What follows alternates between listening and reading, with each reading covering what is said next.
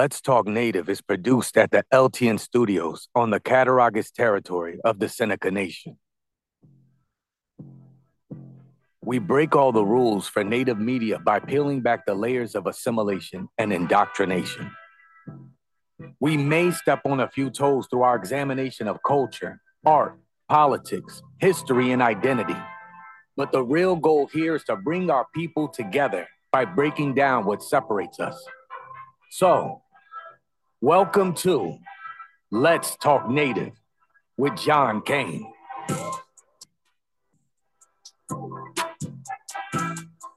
Servo, I'm John Kane, and this is Let's Talk Native. Hey, look, I know that I'm not doing one of these shows every week. I'm still doing my Resistance Radio show every week and putting that up as a podcast, but got a lot of stuff going on, but there are really some issues that need to be addressed, and I promise you I will do them more frequently than I have been. One of the things that I've talked a lot about on this show has always been not just our relationship here as Native people on the continent with the Hawaiian people, the Kanaka Maoli and the Hawaiian Kingdom, but our circumstances being so similar and going through much of the same adversity at the hands of the United States and oppressive powers from Europe and others. But I haven't done a show in a while, so in the midst of all of these Supreme Court rulings, some of the battles that we're having here back in Seneca territory, and just kind of addressing where we are and what we face, it's actually a great time to talk about the ongoing battle in Hawaii for restoration of the Hawaiian Kingdom, the Hawaiian monarchy, their nationhood, all of that. And that is a battle that has continued to rage on for many years. Really since the coup led by the United States in the first place. So we're gonna kind of go back and cover a little bit of history, but we also want to bring it up to date, and we want to talk about where things are at. I've had some great guests on my show, but my next guest is somebody who not only has been a guest on my show before, but I've been a guest on her show. And so I'm pleased to introduce one of my longest friends that I've never met face to face, Kaiulani Mahuka. And Kaiulani, I just want to again thank you for reaching out, for weighing in on my Facebook post, which is kind of what got us talking again. It's not like we've ever fallen out or anything else, but I want to thank you so much for connecting back up with me. Thank you for having me. Aloha, and aloha to all our listeners today. Aloha from the still sovereign Hawaiian Kingdom of the Hawaiian Islands. I've talked so much about, not just the fight for restoration of your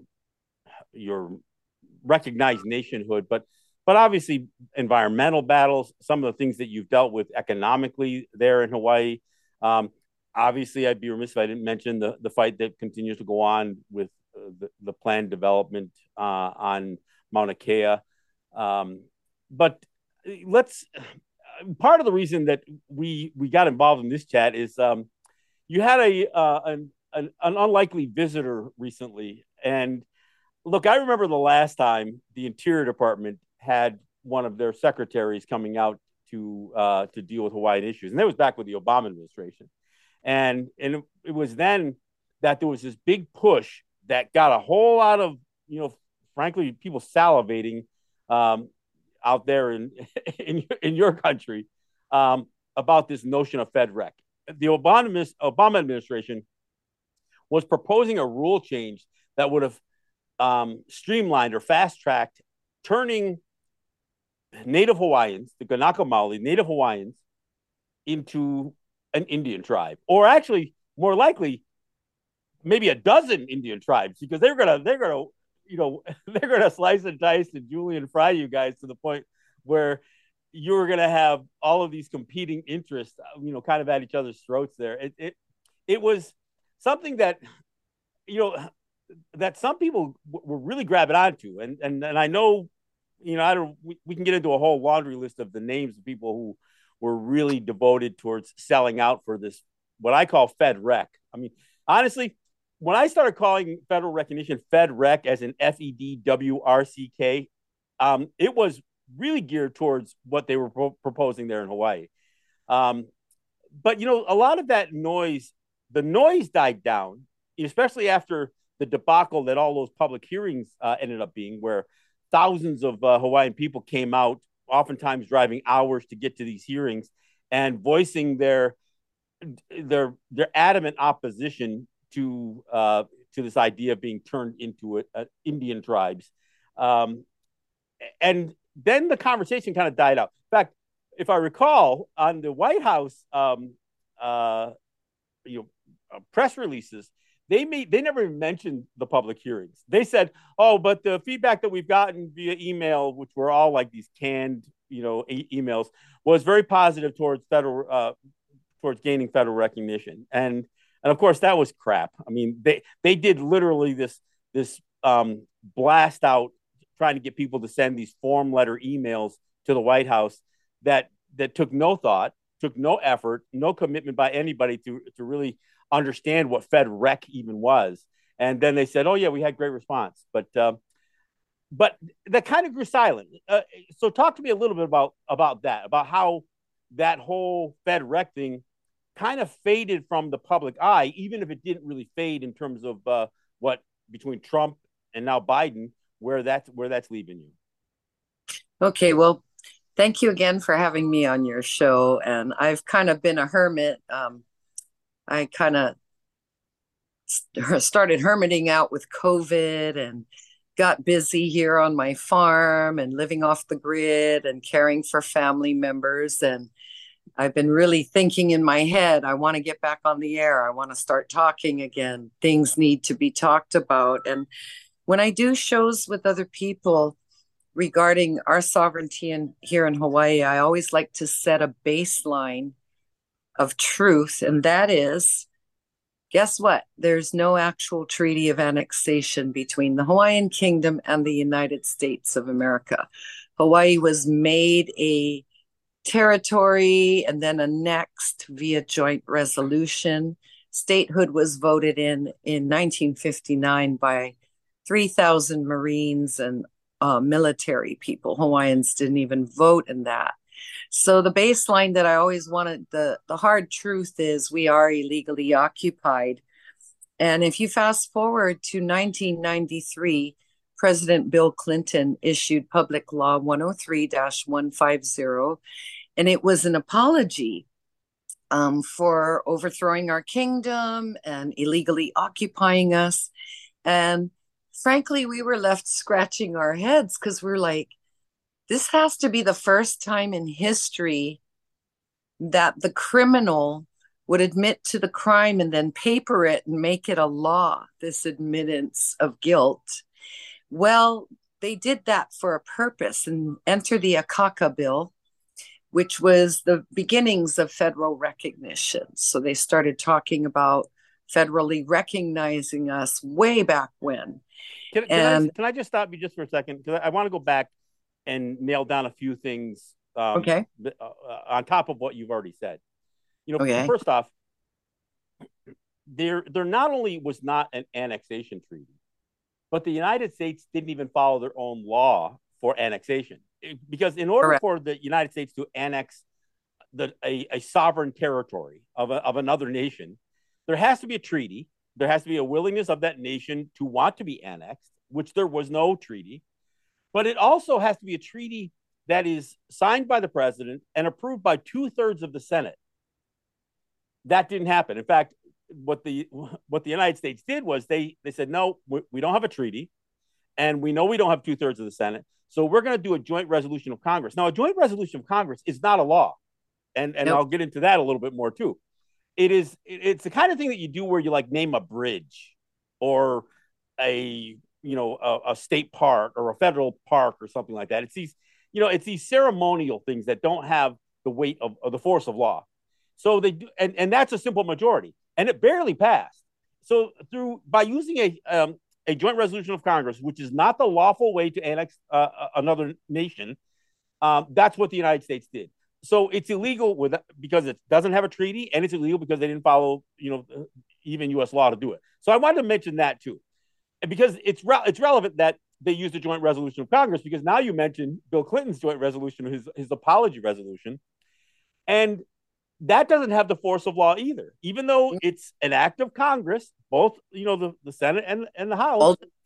What happens, if I recall, there was somebody tried to use that joint resolution of Congress, that apology resolution, in a legal action, and the court said joint resolutions of Congress have no force of law. So even before you get to the Akaka bill and some of the origins of this FedRec, I think it's important that people realize that, yeah, they can use Congress to do an apology, but the courts, including the Supreme Court, have made it very clear a joint resolution of Congress cannot be admitted, even though it's an admission. It cannot be admitted as force of law in any kind of land claims or land use or any other type of dispute associated with the illegal activity of the United States. I mean, it's bizarre, but that's the truth. So I just wanted to lay that on top of what you said. And that's why in 2018, when Dr. Alfred de Zayas at the UN issued his memo to the Human Rights Council, acknowledging, he said, we're under a strange form of occupation. This was February 25th, 2018. And 2 days later, Donald Trump pulled the United States out of the Human Rights Council. But let's get back to 1993, that apology. Do that. Sorry for interrupting you. No, but it's all very fascinating and convoluted, and it's the age of information. So the more information that gets out there, we here in Hawaii are very grateful. So the Akaka bill was like the origins of this federal recognition. And fast forward to 2014. And before that, I had started seeing some things that caused me concern.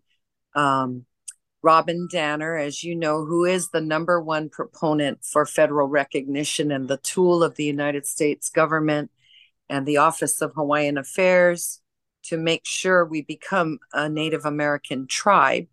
Or many Native American tribes. Or many, yeah.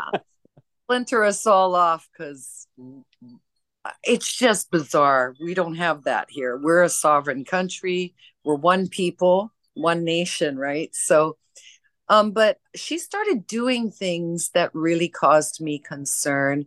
She formed the SCHA, SCCHA, the Sovereign Council, SCHHA, the Sovereign Council of Hawaiian Homesteaders, which the Hawaiian Homesteaders Association, which, as you may know, that federal government passed a law, the Hawaiian Homes Act, back in 1920, imposing a blood quantum on the Hawaiian people and any of the lands that were left for us by the sovereigns so that we would have a place to live. Now you were only a Hawaiian if you had 50% of the koko of the blood. So when I saw her forming the Sovereign Council, it immediately, my brain went to the Bureau of Indian Affairs, because I realized that this is what Native American government calls themselves. They call themselves sovereign councils. Prior to this, she had already helped the Native Americans in Alaska get federally recognized, right? So then she came home and she started doing these things. She formed the Center for Native Hawaiian Advancement. So as a Hawaiian with 50%, you could access the millions and millions and millions of dollars left in trust for the Hawaiian people and get a business going or whatever, but you had to be 50%. And you had to give them your signature for federal recognition. That was followed by many campaigns, most lately, Na'iau Puni, we called them the NAG 88, the people that decided to rewrite the Hawaiian Constitution, hold all these meetings, and they were getting our signatures off of any kind of lists of anything Hawaiian that we had attended. They were going into the preschools, giving out T-shirts and bumper stickers and having moms and sign their children up. Dead people were being put on this list so that it would look like, yes, we want to be federally recognized. I actually found my name on their list. And you had to go through a whole process to get your name off the list. And then we had the 2014 Department of Interior meetings, and I stalked Robin Danner in a professionally, journalistically professional manner. I followed her from island to island, and I also gave my testimony because the way I see it, what the federal government is offering the Hawaiian people is called racketeering. It's like when a gangster goes to your store and says, hey, give me $1,000 a week to protect you from me. The threat that we were getting was if you're not on this list and you don't get federally recognized, you're out, you're nobody. So in essence, the federal government is committing racketeering. What do we pay? We pay our signatures, and we give up our inherent sovereignty to protect ourselves from the federal government. So that was my testimony throughout all of those. The Hawaiian people, and I might add, they housed all the meetings in elementary schools, in the cafeterias. So we have a lot of, our people are big, and we were all like scrunched up in these cafeteria schools, thousands of us people waiting outside, all of us screaming no at the top of our lungs. So then everything started dying down. Robin went back to Washington, D.C. with a select few people that she got on her side. I'll mention Koa Noi. She was the woman that I often went up against with the burial desecrations. Koa Noi Ho'omanava Nui, she took a whole bunch of select Hawaiians that were positioned in government, and they called it Hawaiians on the Hill. This was in 2016, and coincidentally, we went and we took our Queen's red ribbon letter, her letter of protest, and refiled it 119 years to the day of her filing at the Department of State. So our hashtag was Kanakas on the Hill. We were in Washington, D.C. at the same time as Robin Danner. And then here comes Senator Brian Schatz and declares it Hawaiian Food Week and gets spam for their, spam is not Hawaiian, everyone. We like it. It's horrible, but it ain't Hawaiian. So this was all going on, and they kind of went underground.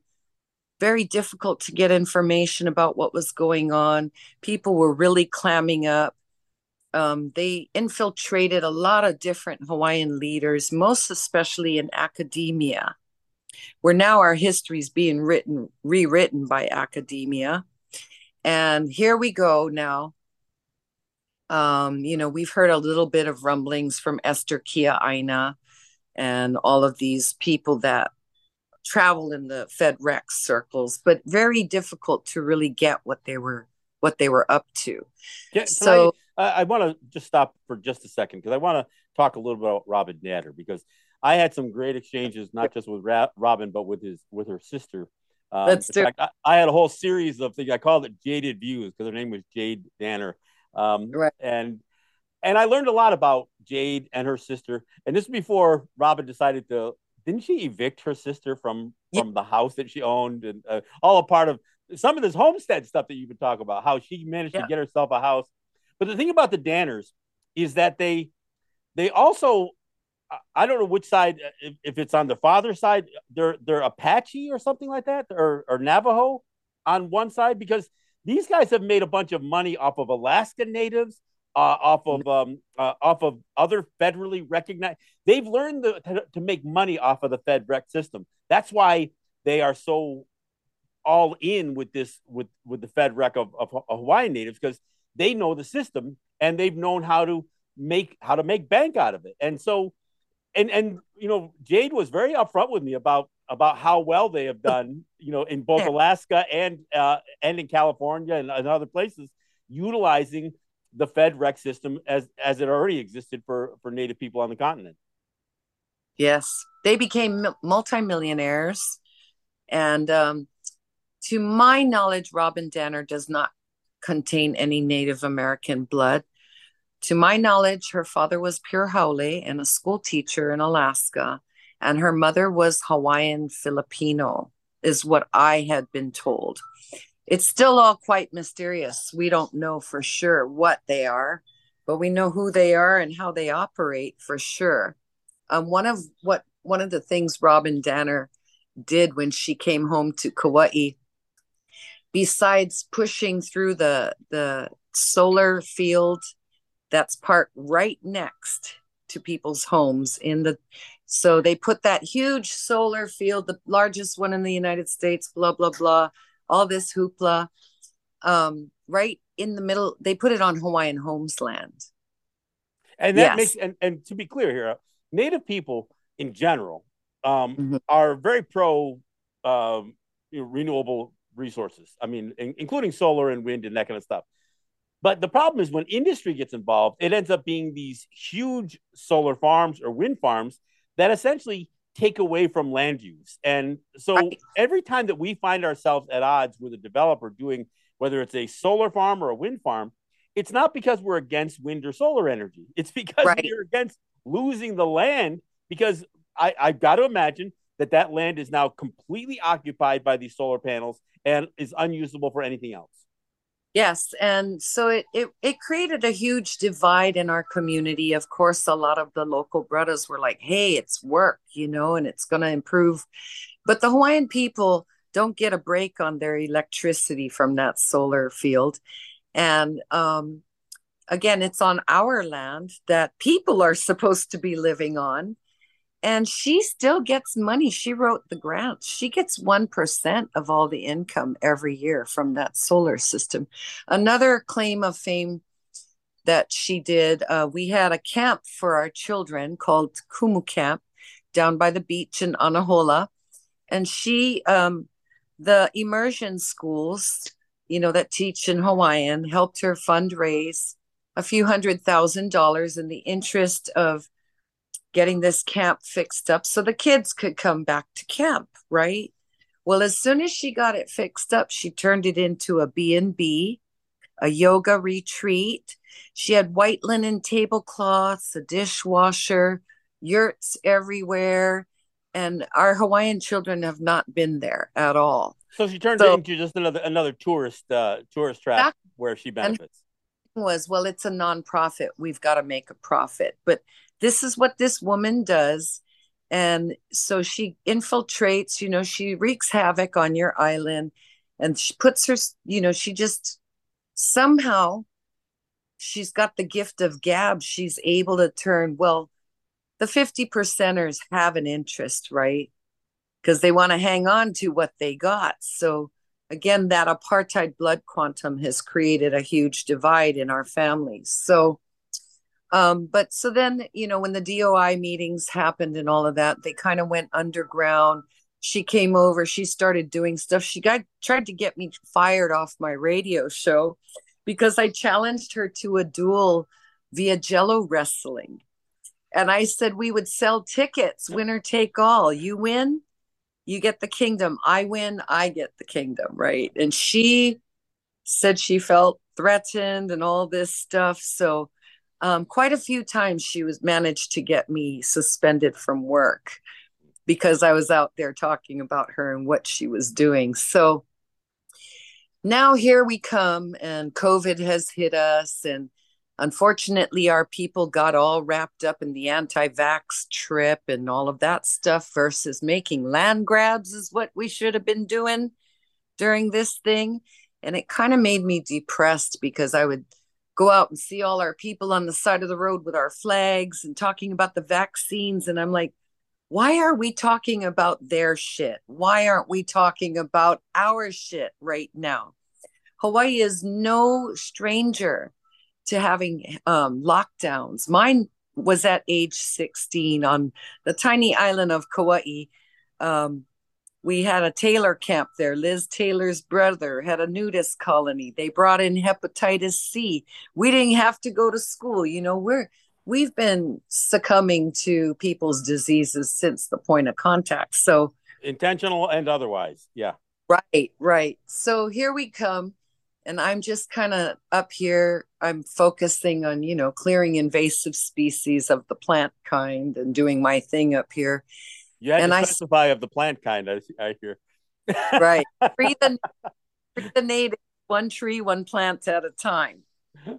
I'm very into conservation, forest conservation. Our forests are overrun with invasive species and two-legged ones too, I might add. Yeah. So I go on Instagram and I see a picture of Deb Haaland with a huge Mailele having a party in our palace, Iolani Palace. The last time there was a party there was after the overthrow of our kingdom. They've had events there, but not like a full-blown event. So I start looking around going, why is the head of the Department of Interior here in Hawaii? Why was nothing reported in Hawaiian media? Why can't we find out who catered it, what the guest list was? What was the topic of this party in our palace that we don't get to go in unless we throw down some bucks and, pay an entrance fee? And so it started really steaming me. Well, I looked into it. I mean, I looked at what was posted on there on the Interior Department, and they made it sound like it was basically her doing another, Joe Biden press tour about how wonderful the Biden administration is doing for the Hawaiian people, doing more to protect the environment and certain bird species. She talked about their commitment to immersion schools and language, and bragged about how the palace was going to get $500,000 worth of funding for restoration. But there was no conversation about restoring the palace to the Hawaiian kingdom or the Hawaiian monarchy, just them throwing money at it. And of course, that money means they're gonna make a deeper claim for their control over the property. I want to mention too that here in Hawaii, the Democrats are the devil. All of the destruction here, all of the poisoning, all of it, the military occupation, the Democratic, they've renamed our airport after Senator Daniel K. Inouye. It just makes me sick. Well, we go through the same thing in New York, by the way. I mean, we deal with a Democratic governor, and she's an absolute crook. She actually extorted $500 million out of the Seneca Nation gaming revenue, then turned around and gave it to a billionaire to build a new football stadium for the Buffalo Bills. Now, we go through it in a big way with Democrats here, and I always have to remind people, look, the Republicans do not have a monopoly on racism. The Democrats are absolutely a white supremacist party just as much as the Republicans are. They may be a little bit more coy about how they strut and how they carry themselves, but make no mistake about it. It is, racism and colonialism is, has two wings. One's Democrat and one's Republican, but it's all the same bird. It sure is, especially for us Native people. Bad news no matter what. So I started thinking about the who, what, where, why, and how this came to be in our palace. 132 years, I think, after the overthrow, and our people are worse off than ever. We are literally worse off than ever. So we weren't able to get the guest list, but I was like, how was this idea born? I mean, whose idea was it that this event should be held in our palace? Whose idea was it? How did this idea become born that we should send Deb Haaland over and throw a soiree in Iolani Palace in the middle of the illegally occupied Hawaiian kingdom? So I started thinking about this, about the why of it. Well, obviously, they're scheming and plotting and colluding on how to federally recognize us. That's always been the goal, because Hawaii's the cash cow. We fund the military. All of the billions of dollars that come in here for tourism doesn't stay here. You ever been in a public restroom in a state park in Hawaii? Yeah. I'd rather go to the bathroom in Vietnam. I'm not kidding. Rather use the Yeah, woods, use the yeah, forest. exactly. So I started thinking about this, and I went on to the subcommittee's website, you know, and I came up with a who I think was there, and let's see if we can find out. Because so far we can't access any information. The information you gave me is the only where it exists. Well, and So let me just mention one thing here, because I want to, in a way, it goes back to again the hearings, back when Sally Jewell was pushing FedRec, because mhm, one of the things that had happened was there was a well placed letter that was sent to the State Department, basically mhm, saying, "Don't you send the Interior Department here." In fact, that was one of the calls that all of you guys were making during these hearings. You don't send Sally Jewell. You send John Kerry. We want the State Department. We are a sovereign nation. We aren't Smokey the Bear. We aren't your federal parks and recreation. exactly. You send the State Department, not the Interior Department. So now, this many years later, now all of a sudden you've got Deb Haaland, and because what? Because she's got brown skin, they think they can slip her into our brown communities, and that she's just going to look, and make no mistake about it. We have far too many people that are willing to embrace her as one of us, even though she serves at the pleasure of the white man in the White House. And our people seem to either forget or get amnesia or get starstruck or whatever. But all of a sudden, again, you've got the Interior Department coming to Hawaii. So I don't think it's a stretch by any stretch of the imagination to suggest that this is once again pushing this notion of FedRec. And I think what has to be mentioned here is we just went through this Supreme Court making a bunch of rulings, and Mhm, many of my people just absolutely cheered how the Indian Child Welfare Act challenge was defeated. But mhm. of course, I'm going to have a different take on this, right? I mean, first off, the Indian Child Welfare Act sucks as a law. I mean, it does not recognize our sovereignty. All the Indian Child Welfare Act did was allow the federal government to do one of these grandstanding laws where they almost made it sound like it was the states who were taking our children, ignoring the fact that for 150 years they were doing residential schools where the federal government, where Congress was funding these residential schools and hiring churches to operate them. And that led to those children being funneled through the state agencies for adoption and foster care, because, I mean, that was the first way that Native kids were taken from those schools and put into white homes. And then, of course, foster care and adoption would continue at the state level. So they passed this law, which they brag was not only putting a final nail in the coffin of residential schools, but it was going to hold states to account. But see, it never placed our children in our control. It basically said the federal government was going to put up guardrails to the state CPS systems to say, you need to place a higher priority on placing Native kids in Native homes. But we were still weren't part of the process. But Right. here's the thing with the challenge, and that's why I want to bring this up, because it's relevant to what we're talking about here. This didn't get beat on all of the merits of the argument. The racism issue never got brought up. This was defeated. This challenge was defeated solely on the basis of this mythological plenary powers doctrine. And what the plenary powers doctrine is basically an invention by a previous Supreme Court that said Congress was granted plenary, which means ultimate authority over the affairs of Native people, and that it was based on the U.S. Constitution. But it's not. It's based on the doctrine of Christian discovery, almost solely based on the doctrine of Christian discovery. What they claim is that it is based on the Commerce Clause of the U.S. Constitution, and all the Commerce Clause says is that Congress shall have the power to regulate commerce with foreign nations, among several states, and with Indian tribes, not of Indian tribes. And it doesn't say the Congress has the authority to regulate all the affairs of Native people. It's just the commerce with Native people.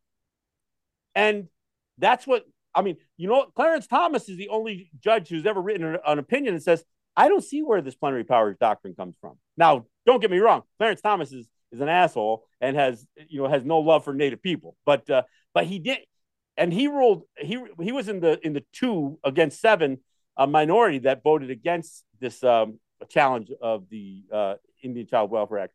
But the whole point being was that this was about the courts once again affirming that Congress has the power to regulate the metes and bounds of tribal sovereignty. In fact, regulate all of the affairs of Native people, and it was defeated there. But the other part of the challenge that was never really addressed by the court, because they said the plaintiffs didn't have standing to bring this argument, had to do with race, reducing Native people to a mere race of Americans, which is what you guys have been threatened with for decades. They said, look, if we don't make you an Indian tribe, we can no longer provide these services, to Hawaiian people, because it likely violates the Equal Protection Clause of the 14th Amendment, which is what these white folks were doing about challenging over adopting this child. They know that if they can reduce us, and they haven't been able to do it to you even without so-called FedRec, but if they can reduce us to a mere inferior race of Americans, then they can try all that Equal Protection Clause stuff on nonsense on us, and then try to do away with things like unceded lands, any of the land claims cases or any other claims that we're making about protecting our autonomy and our distinction, and of course for you protecting your birthright and the fight against the illegal occupation in the first place. Now, I wanted to mention all that because this idea, and I heard all the arguments that were made during the Obama administration about how you guys were in such jeopardy if you guys didn't become federally recognized as an Indian tribe, because all of your programs would be defunded if somebody challenged it. And of course, it didn't happen. You didn't get FedRec in the Obama administration. And, what's happened is the very FedRec advocates are the ones controlling all of the money that are coming from these programs in the first place. So I wanted to fill that in so people understand a little bit more. It's racketeering, and what's been happening to Native children all these years is human trafficking. Well, and let's not mistake that Hawaii had residential schools too. I mean, oftentimes we always associate these residential schools with the U.S. and Canada mainlands, but it was Hawaiian natives, it was Alaskan natives, and of course throughout the world, the United States set the model for how to assimilate an indigenous people by using these residential schools. But Hawaii had some notorious residential schools as well. My grandmother was taken at the age of 2 with 4 of her siblings, raised in Susanna Wesley Home, a residential school in Honolulu. Run by a church, I assume? Told all her life that Hawaii was bad, really messed her up. It was awful for all of our children that went through that. It's just when you think about what they did to our people through our children, it's crazy. And it's just, anyway, all of it is so, it's so nuts that, they have all these laws, but then they break all their laws, or they find a gray area or obfuscate them, a way to do this and do that. I argue that even the so-called treaties, and that some of my people want to hang on every word of these white man documents. I believe every treaty was written as in the perpetuation of fraud. I don't think the United States ever had any intention of following their commitments made in those treaties. And then we also get what gets told to us, well, if it's not in the treaty, you don't have that right. Well, those treaties don't give us rights. They just affirm certain disputable rights that may have been, a part of the conversation at the time. But our sovereignty was never given up in place of treaties. We aren't defined by treaties. And so all of these laws that they pass them with the assumption that they have the authority to make these rulings. So, I mean, whether they try to declare that we're U.S. citizens, whether we want to be or not. I mean, internationally, the idea of removing somebody's national character and imposing another nation's character problem, that was called denationalization. Right. Before the word genocide was invented. Now they call that genocide. The idea of trying to create the conditions where people will cease to exist And that includes assimilation. It isn't just murdering us. It isn't just taking our children or somehow reducing our childbirth rates by sterilization. It isn't just that.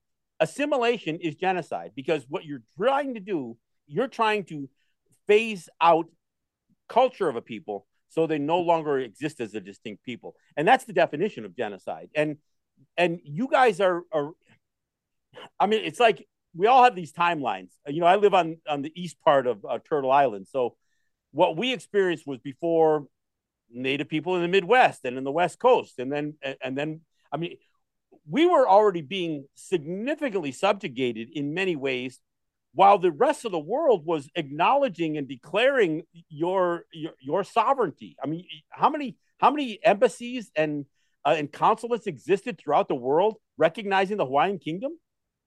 197.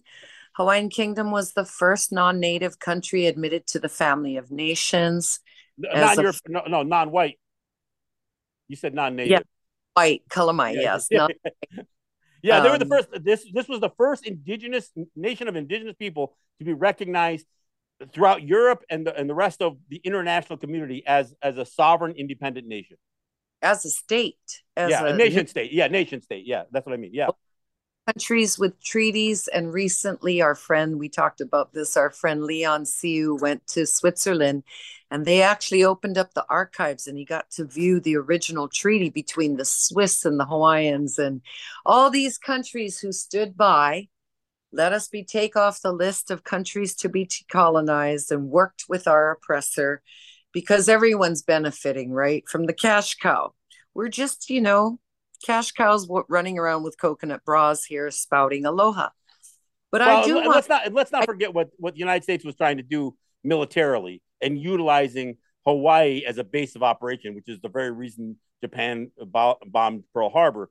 I mean, this is what the rest of the world wishes that they could have done. They wish they could have had that kind of military presence in the South Pacific as Japan and other nations may have been growing. So that's a big part of this issue. And this is what Americans always tell me, oh, if we didn't overthrow your kingdom, somebody else would. Well, the Russians tried and the British tried. Our last princess was supposed to marry a Japanese prince. Looks like the rest of the world was kind of honoring the treaties they had. Yeah. Always only one country broke the treaty. But getting back to this little party at the palace. Okay, go ahead. So you sent me some information on, what they were doing there, talking about conservation, talking about, helping our immersion schools and all of this. My Na'au went to a much darker place. I'm going to make a prophecy right here. The reason why President Biden gave $500,000 to restore our palace is he's planning to put the Bureau of Indian Affairs in that palace. Oh, That's sure. Yeah. And came to the palace. So I started looking into who might be the guests, since we're not able to get the guest list. So obviously we had Deb and her staffers there. Apparently Senator Brian Schatz, the spam man, was there. And he's on the Committee of Appropriations. Okay. Then we had, these are the people I think were there. I don't have an actual guest list. I would love to have been the fly on the wall. I imagine Oha Hulu Lindsay, I would imagine this was her brainchild. Because remember I said, how was this idea born to go have this event in our palace? After we've received an apology, we've been promised reparations, blah, blah, blah. We thought we've put down FedRec, even though we know we haven't. Here they are. Deb sure looked like she was having a lot of fun in our Queen's Palace, okay? So I figure the Office of Hawaiian Affairs was there, all the trustees, Suzanne Case of the Department of Land and Natural Resources, because, of course, most of the land that's governed by them is our seized lands. Not ceded, seized, right? Right. Department of Ag and Forestry, one of the subcommissions, subcommittees, I figured they were there. because we're talking about conservation, right? Debbie Stabenow. And it's interesting when you go and look at all these subcommittees, they're all the same guys in each committee. Just getting paid. Just getting paid for being on these committees. Yeah. So I'm going to say this out loud. I'm wondering if Iolani Trask is involved in this. And so I'm putting it out there because I want to break this open. I want to understand what they were really doing in our palace, how much money they spent on it of our money, and what their end game is. Of course, we know the end game. It's federal recognition. I mean, were they giving notice to the portraits of our kings and queens? Well, and I want to bring something. You mentioned about whose money, because look, every one of these events that are born out of somebody's brainchild in Washington, D.C., whether it's these tribal summits or any of these meetings, they cost us money. I mean, nations, across the continent usually are spending millions of dollars every year on these lobbyists in Washington, D.C. So when they make one of these trips to Washington, or if they host, the president coming to someplace like Standing Rock or whatever else, it costs hundreds of thousands of dollars at our expenses, to have host these. So it's a good point to raise. Well, who paid for this, soiree at the, at the Hawaiian Palace? Because I think it's a valid question. Who catered the food? And who paid for it? How did all of this come? I mean, how and why the secrecy in Hawaii? You found it on the Department of Interior website, but there's no mention of it anywhere else. Well, and then it gets posted after the fact. It's not getting posted. It's not like they're promoting the idea of going there. Yeah, yeah. Oha posted a photo on Instagram, and you know what my response was? GTFO. What are you doing? Okay. So I figure Patty Murray was there. And interesting because the very next day, all of these people that were in Honolulu flew to Hawaii Island, where I am, and they were at University of Hawaii hobnobbing it with the academia. So, and Brian Schatz was there. I wasn't able to attend. I was spelunking that day, but very interesting stuff. To me, this was like a signaling that this is going to happen. Here's your new office, Deb Haaland. Here's your staffers' new offices. I mean, why all of a sudden are they giving us $500,000 to restore our palace where there's no crown sitting in there? Yeah. What's the purpose, right? And so very interesting stuff. I'm hoping we can find out more about this and more about what they're up to. I knew exactly who to call when I was wondering about this. I'm like, I got to call John Kane.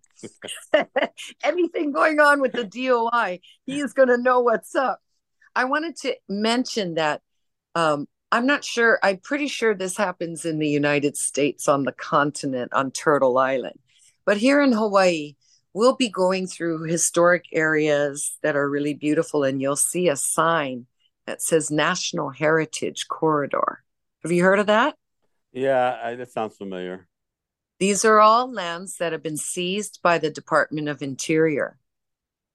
And that is the National Heritage Corridors are all the Department of Interior. So when you see that sign and they're claiming conservation and you can't go in there or whatever, what they're really saying is, this is a future military outpost. You know what I'm saying? So yeah. Very, very interesting, convoluted stuff. And I've really enjoyed speaking with you about this.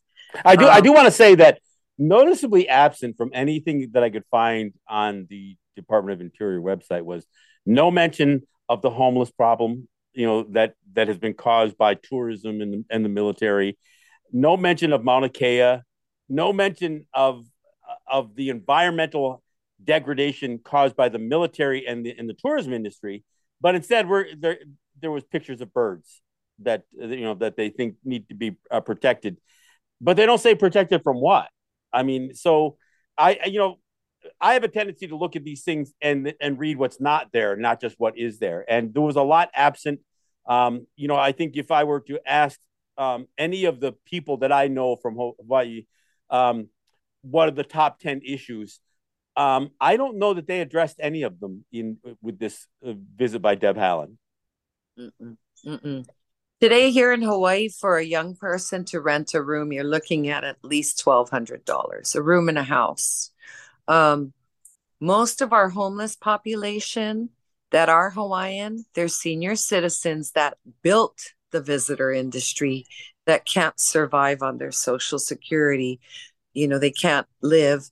You see, it's really gotten bad where you see whole families on the street and people just stepping over them, and the visitor industry keeps bringing more people over here. We really, we're a very tiny, very delicate ecosystem here. And so it is interesting how they posted pictures of birds, because most of the birds have been killed already from GMO poisoning and crop dusting for sugarcane back in the day. Well, and the invasive species that you talked about. And those invasive species are plants, but they're also animals, they're crops, and of course, they are the two-legged invasive species as well. Killed a lot of birds. So I would say that here in Hawaii, like your people, we are facing poverty, sickness. Our people get sick more than anybody else. I think on a national level, even there's some statistics that show that our people are the worst on the health scale. We're at the bottom of the barrel for education. We have huge homeless population. And Hawaiians like myself aren't really Hawaiian because I'm 49% and under. And it's just like this, just this horrible no man's land of how to be, I feel like since the overthrow, the one purpose of the oppressor has been to make it as hard and miserable to be a Hawaiian in Hawaii as they could possibly make it. Just eliminate us. When it was no longer fashionable to to do mass killings of Native people on the continent, they came up with creative ways, and that's what the residential schools were. That's what the way they created the abject poverty that most Native people had to live under on the so-called reservation systems. They made it almost impossible to have a decent quality of life on the few remaining pieces of land that we were able to hang on to. And then they say, see, the reservation system doesn't work. I mean, they make all these self-fulfilling prophecies about our demise by making it more and more difficult for us to live. And, and that's why, I have to follow what's happening with Hawaii. And of course, I'd be remiss that I know we've been on here for a while, but I at least want to mention that there are still people doing solid work. You mentioned Leon doing solid work, advancing not only the history of the international recognition of the Hawaiian Kingdom, but the fact that there is no legal basis to say that the Hawaiian Kingdom has, it doesn't still exist. I mean, for all of those nations that recognize the Kingdom of Hawaii, they have very few of them actually have any kind of documentation that says we no longer recognize them. So it's like this open-ended question, like, what happened? You recognize them in 1848 or in 1850, but then what?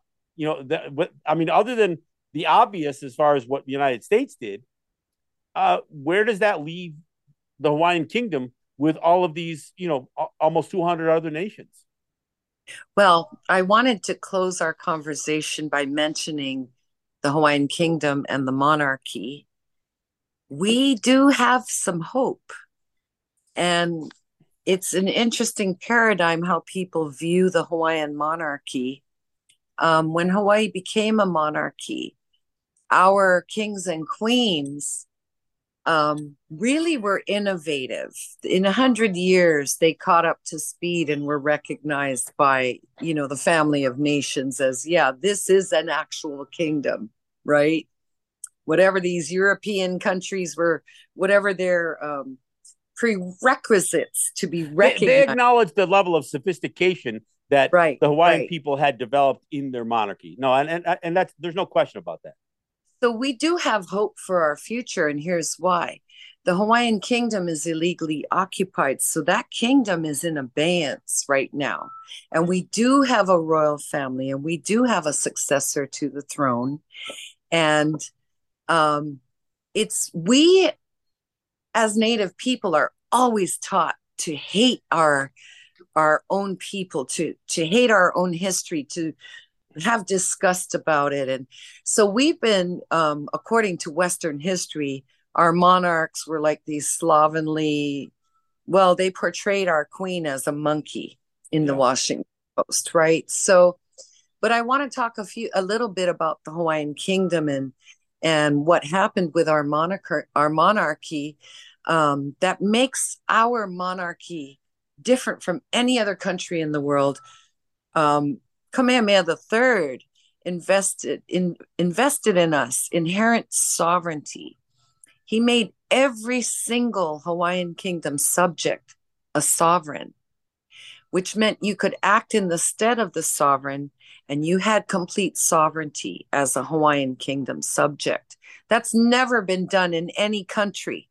Let's parse that out a little bit, because for the most part, most monarchies, as they are known throughout the world, until they developed parliaments and stuff like that, they were considered the sovereign. And the word sovereignty actually comes from this notion that God had bestowed certain families in Europe with the power to rule over other people, that it was ordained by the popes and the Vatican and all that other stuff.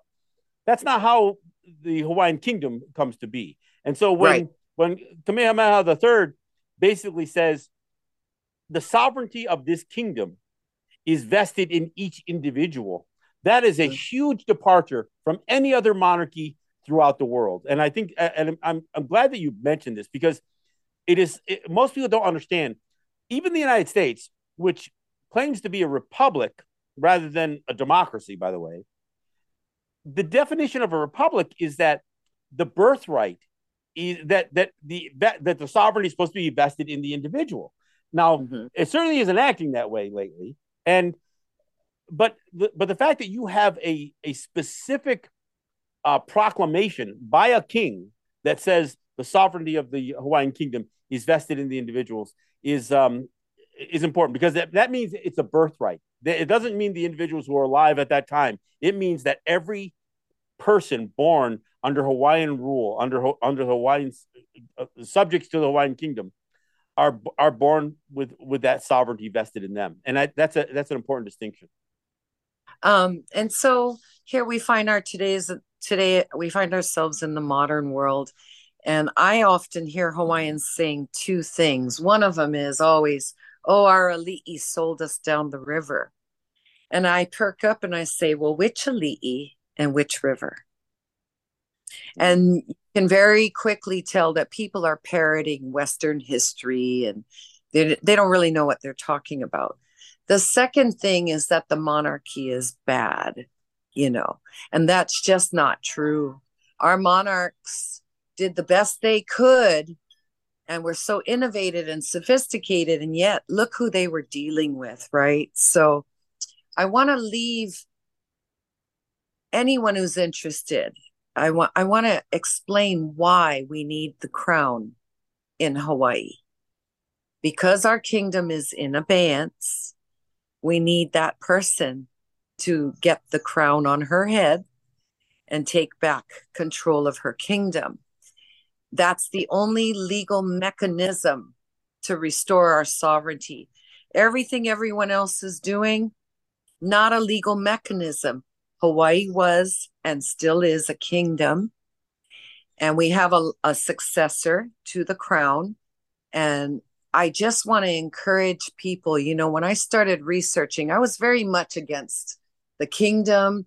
My viewpoint way back in the day was like, wow, our elite really did sell us out. Da da da da. They follow British rule and all that stuff. Yeah, that's the way the story goes, right? To the light that If we still had our sovereignty, could you imagine if Hawaiians controlled the ports here? I mean, what our lives might be like today under Hawaiian Kingdom rule, given the fact that at the time of the Hawaiian Kingdom, every Hawaiian had a place to live, food to eat, water to drink, and, Healthcare. so free health care, which was later stolen, all the money left by the Democratic Party, all of our trusts for our free health care. So the legal mechanism in international law is the restoration of the Hawaiian Kingdom through the crown. And I want to recommend, if people are interested in this, to visit a website called crownofhawaii.com. Very simple. And you can read all about the rules of succession, why you can have royal blood, but you're not the guy. What makes you the guy? Yeah. What is the order of succession in terms of leadership? Sure. Because right now we got a lot of big men running around, and I have an issue with the men because I'm still driving by families living in vans, women and their children tucked in the forest here. In the cold, it's cold up here. I have an issue with our men that you guys have been running the show and controlling the narrative all this time. We're worse off than ever. What have you done for us lately except you guys are getting paid? You're getting all this funding to do your little get-togethers and your little demonstrations and pounding, oh, we're sovereign, but nobody has come up with a remedy for our situation. The remedy is simple and in plain sight. We need our crown. We need our crown to take the Hawaiian Kingdom out of abeyance. Well, it seems to me that restoration of the monarchy in a legal succession is the only legitimate path, other than this idea of trying to get the entire world to recognize a brand new Hawaiian nation, which is a much bigger hill to climb. And in fact, because of the power that the United States has in everything from world courts, which they won't participate in, but they will utilize, or the UN, the only way is to get all of those nations to once again recognize the restoration of the Hawaiian monarchy and the Hawaiian people. It's in the works. And I always tell these guys that are running around screaming Hawaiian Kingdom and they want people to vote the sovereign in. I'm like, what are you going to do? Hold an election for king or queen every 4 years? Why are you trying to model us after a failed system? Yeah. Well, and there's no doubt that the United States system of what they call democracy is a sham. So no, I think you guys are on the right path. Look, I'll tell you why Deb Haaland was in our palace. They know we have a successor to the crown. It was a clear signal of their intent here in Hawaii. So if you're a Hawaiian and watching and listening to this, please share this video. And again, check out crownofhawaii.com. My YouTube video is called Where's Your Aloha? My YouTube website, or whatever you call it, my YouTube site. You can check out some of my videos there. I've been doing a series on a book called Our Little Book of Sovereignty, Our Rights to Self-Determination by Ann Keala Kelly. And it's time for us to stop being parrots and stop just mouthing off and talking shit and repeating lies. It's time to, you guys want to be sovereign? Let's do it. It's right there, right in front of you in plain sight.